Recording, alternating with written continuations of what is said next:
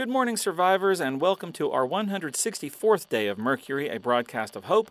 I'm Max O'Brien, but at this point you probably knew that because you recognized my voice.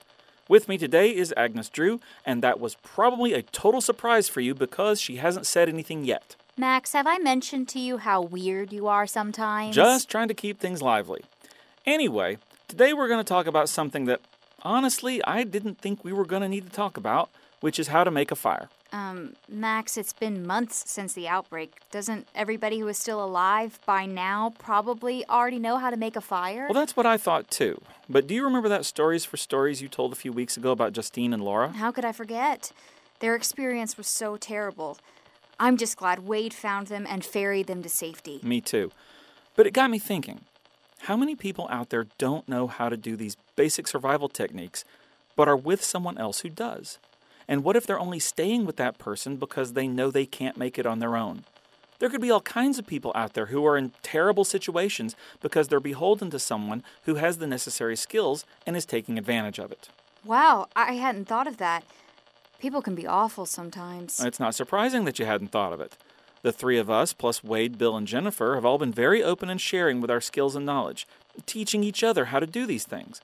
All it takes is one person who doesn't want to share, and they can easily have someone else under their control. Okay, so how do you start a fire, Max? The first thing to know about starting a fire is that it's not as easy as people think it is. Forget rubbing two sticks together. Yes, it's technically possible, but it's so hard that you're probably just going to frustrate yourself. Oh, yeah. I remember one of the early days when you tried it. You kept going for hours and got blisters all over your hands, and then the look on your face when Dr. Clark came outside and asked what you were doing and then handed you a book of matches. Yes. But even with matches, it can be difficult.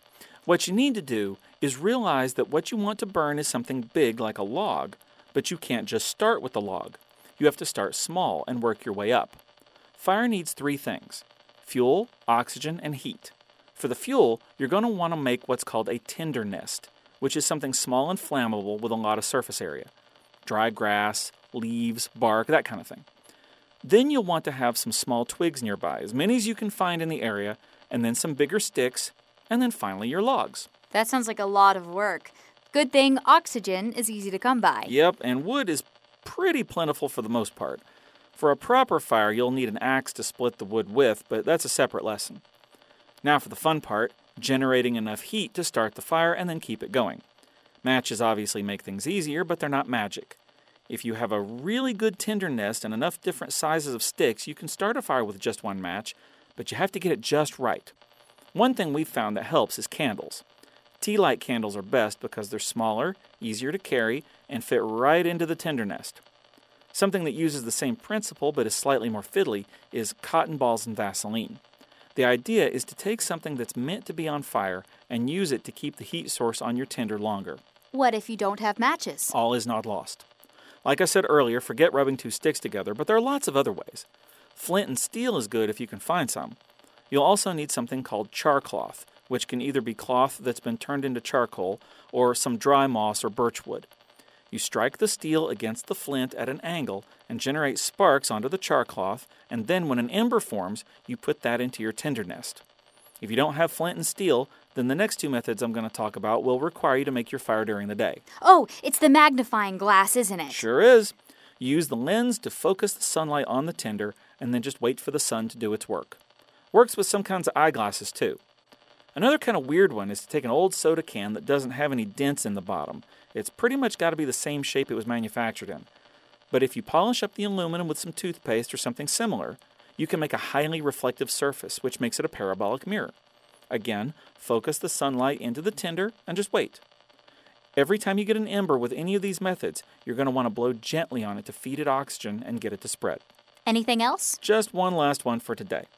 If you have some steel wool and a battery, you can stretch the steel wool out and rub the battery contacts on it, and it will create sparks, and the wool will burn for a bit. But it doesn't last long, so you need to get it to your tinder nest quickly. Also, remember that things like gasoline and lighter fluid are accelerants, but they burn off before your wood is going to get hot enough to catch. You can't use these things to skip making the tinder nest. Thanks, Max.